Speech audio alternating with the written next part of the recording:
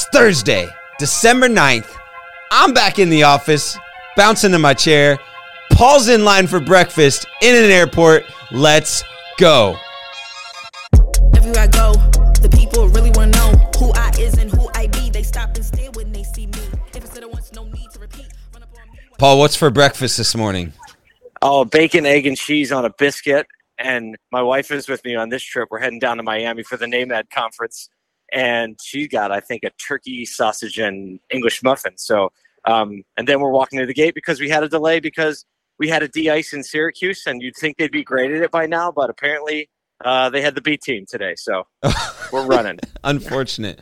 Hey, NAMAD, that's, what's really exciting about that? I've been seeing the photos the past couple of days, just the energy around that. And then, the president of NAMAD is a full OG troublemaker. Damon. Oh, yeah. And you told me he's going to make a lot of trouble tonight. That's what I heard. The rumor has it that Damon knows how to put on a party. And that's what NAMAD has been. And they said it's like a big family reunion. So I'll let you use your imagination on this one. But Lil Jon is going to be the guest DJ. So we're going to turn down for what tonight, I think. I'm going to fall asleep, though. I've had like 3 hours of sleep. Oh, no. It's brutal. Hey, at least it's going to be loud, and that'll help out. Absolutely. I'll sleep tomorrow. That's Speaking of loud and throwing a party. Stop. Hit it. Segue. Time. Toys R Us is coming back, or so they say. They're trying to come back. WHP Global last week revealed that they are bringing back Toys R Us to U.S. soil, although it's been, there's still Toys R Us's around the world, but in 2018, they filed bankruptcy, closed their last store earlier this year, actually in January, but are coming back hopefully with a vengeance, as all of us adult toy lovers feel. Hoping to give our kids what we once dreamed of going into a Toys R Us. Like, oh, I know it. Right? I know it. They're going inside of a store inside a new mall called the American Dream, just close to New York City, where their original flagship store was. But the interesting thing about the article was that there was a real emphasis on becoming not just a retailer again, but becoming an entertainment center, where it was like a place where you wanted to go not just to purchase, but to experience alongside of it. And your good friend, Jesse Cole, had a really interesting thing to say about that. Oh, man. He did. We'll talk about Jesse in just a second. Toys R Us is, let's face it, it's one of the example companies that a lot of us have used over the last few years, right? We're like, this is how not to do it, right? We talk about Blockbuster, Netflix. Toys R Us comes up because they let Amazon do all their fulfillment. And then eventually Amazon said, well, you know what? We're just going to sell the toys and not just do your fulfillment. So everyone was, it was a big finger wagging kind of company, like, don't be them. So the fact that the brand has actually hung on for so long, and despite being around, being bankrupt, and despite being out of public view, the fact that the brand still has mojo behind it, to me, is actually pretty impressive. It is. It's really impressive. And okay, so we always go crypto. We always go all that. So last week, I saw the article originally, went down a rabbit hole, looked at the whole timeline, and then found out, and I didn't know this, but in early November, they actually partnered with an NFT company called Eternity. What? Yes. Get this. I know. I was ready for this. I was like, Paul's going to love this. But they partnered with and they released, I think it's 8 NFTs under that. And get this. And it's all centered around Jeffrey the Giraffe, who's kind of the iconic Toys R Us. For sure. So if you know Toys R Us, get this. One of those NFTs, current price, it's on ETH.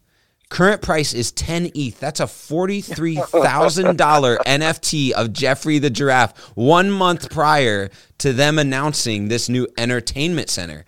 So someone on the Toys R Us executive team is a troublemaker. I have a feeling that NFT might be worth more if they fail. Oh. Whoever owns that NFT is in good shape. Yeah. Because succeed or fail. But that's an interesting play. Like, talk about hopscotching to the next generation of technology and experiential credibility. You know, a lot of people don't understand that NFTs is where it's at yet. It hasn't hit mass adoption, but it's going to.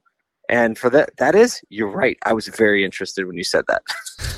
It's such an intriguing move, and in a, you know, where in a place where retail has really taken a back seat, you know, to kind of like, I'm interested to see how they continue to marry, you know, the crypto side, the NFT side of things, the experiential side of things, where they're actually encouraging you to come to experience, and kind of like the buying is a product. It's almost like, you know, you go to you go to like I think about going to a zoo or an aquarium, and it's like you just experience this magical thing, and at the end it's like your kid has to have the shark stuffy. right.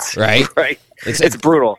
That's a cruel thing they do to parents right there. It's so brutal. It's a cruel thing. Yeah, but I think that's kind of the idea, and I really think that, especially for, you know, anyone in their like 30s and 40s right now that kind of grew up with that core of Toys R Us, where it was like this iconic, I gotta go there to get a toy. For sure.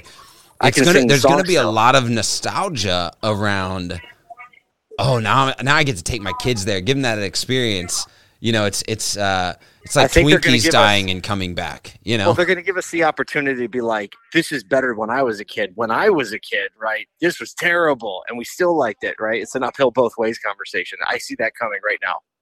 Yep. I see it coming right now. Hey, so Toys R Us is a little bright spot. But speaking of bright spots, down on you. Segue. All right, forgive us. Our timing's a little off, because usually Kyle and I can see each other when we're recording this podcast. But right now, we got that phone delay thing going on. But I was reading an automotive news article, and it's going to be in this Monday's pushback email. By the way, if you don't get it, sign up at dealerspushingback.com. Shameless plug. So GM has an electric van platform brand called Bright Spot. I didn't even know about this. But basically, they already have upwards of 13,000 orders from FedEx and one other company, and they're building basically two platforms that can handle different type vans for delivery, full EV. And get this, they are going with the dealership model. The very first dealership was awarded to a dealer outside of Los Angeles. I don't remember it at the moment, but They are going to service fleet customers through fleet dealerships across the country with an EV concept. That just like gave me like a record scratch moment, because like everybody was saying, we're not going that way. The OEMs are trying to get away from that. And here it is. The OEM must understand that this is the best way to deliver this vehicle. Yeah, I was just surprised by it. That's a big deal. And just as a note, Paul isn't in an airport, so we got to forgive him. It's called Bright Drop. So if you are looking for it, it's Bright Drop, DROP. Is it really? Yeah. So just as you're looking for it, but I really, you know what I love about that is GM recognizing like the delivery model, like the speed to market. It's already there. Right. Yep. And if they can put some boundaries around it and make sure that they give the capacity to the dealership model to execute this quickly, they can actually potentially come to market quicker than trying to create their own platform for this delivering these vehicles. Mm-hmm. So that's a really exciting prospect and it sets a precedent, I think, you know, from GM that's been very, very vocal about their EV intentions, about their software and technology intentions, especially over the last 90 days, to say, let's set this precedent for the dealership model is the way to go to make this work really, really quickly. Yeah, I was thinking, I know a lot of fleet managers. Because my first business, we had a fleet, and so I kind of understand that side of the business a little bit. And I realize that the speed to market on this has to do with thousands of fleet relationships all across the country that the dealers already have. Yes. And with competition coming, I think GM is smart to say, let's capitalize on those relationships, because some other platform, like a new platform, is going to have to build those relationships from the ground up. And I think GM is smart by trying to jump this gun and jump in that curve a little bit. So, yeah, and for sure, like the fleet business is built on relationships. So many of those fleet salespeople are the people that are like going to the businesses, dropping off lunch for the teams, and it's not just like a transaction. That is actually probably one of the places in automotive where we've done the best job at the lifetime value of a customer, being a company. So for sure, fleet customers don't want any hassle. No, think about it. Absolutely, you're running a fleet. You need it right the first time, or else it costs you massive amounts of revenue. This isn't an inconvenience on not having the car that you wanted. Right. Exactly. There are people that need to go in these vans that need to generate revenue for companies. Like, this is serious business. It is serious business. It's giving the capacity. And not just that, but I'll say this. These vans look cool. So that's just an added benefit, right? Well, awesome. Well, we are about out of time only because Paul has to catch a flight to NAMAD, and we wanted to bring you just some quick hits.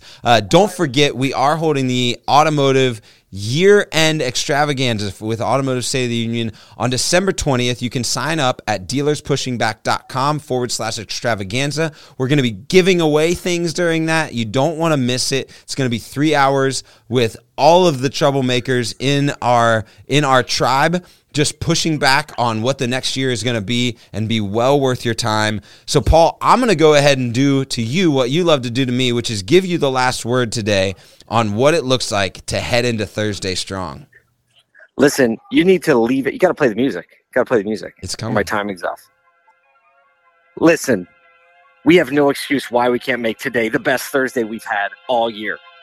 You got to set your mind right, lean in, and go serve someone. Everywhere I go, the people really want to know who I is and who I be. They stop and stare when they see me. If it's said it once, no need to repeat. Run up on me, watch you fall to your knees. Tip my hat when it's